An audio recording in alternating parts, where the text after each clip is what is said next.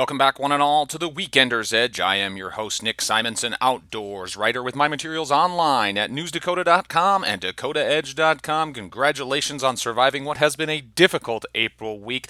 Let's take the next 3 days, wrap them all up into 3 minutes, because sometimes the only way out is through. We're going to push through this weekend and move on into a better spring. Starting out on Friday the 15th, challenges remain after our wintry blast this week, as lows when you get up are in the middle teens with highs only getting in the low 20s. Wind chills will remain in the single digits, with winds still strong out of the northwest, 25 to 40 miles an hour for your Friday. So challenging stuff there continues. As we look at Saturday the 16th, not much change, not much opportunity to get out into the outdoors this weekend, as lows remain in the middle teens when you wake up, highs getting into the middle 20s with those northwest winds lessening some, 17 to 25 miles an hour, as that slow moving low kicks up to the northeast. The skies will begin to clear, however, on Saturday, and that is your full moon if you are keeping track of your lunar calendar. So Sunday we turn to looking for some improvement, and I regret to say that there may be more snow in the forecast, as a light wintry mix will be the tail of the tape on Sunday. There will be a chance for more snow, 1 to 2 inches in a wintry mix, with the lows in the middle teens,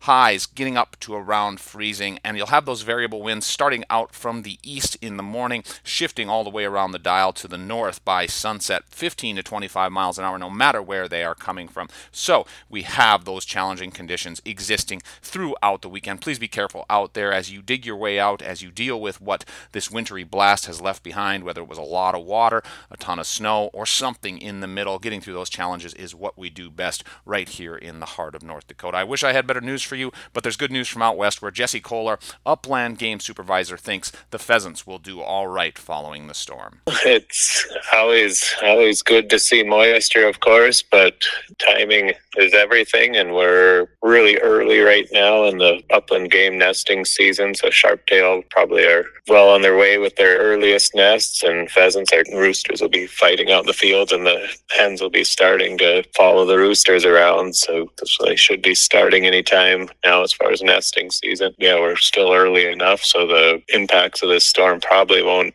be on nesting, incubating hens. However, because we have so little habitat on the ground right now, I'm curious what's going to happen to the birds that are out there. This one, I'd say, isn't what we normally call a pheasant killer, because it's the end of the season. The worst ones are in October, November, early fall, when it knocks the bird's energy stores back right at the beginning of winter. This time of year, they're moving around, getting out of the thickest cover, so they're out in more open areas. That was Jesse Kohler with the North Dakota Game and Fish Department, giving us a little bit of hope for our upland game. That wraps up the show for this week, folks. Have a safe and enjoyable one. For the Weekender's Edge, I'm Nick Simonson. Good fishing to ya.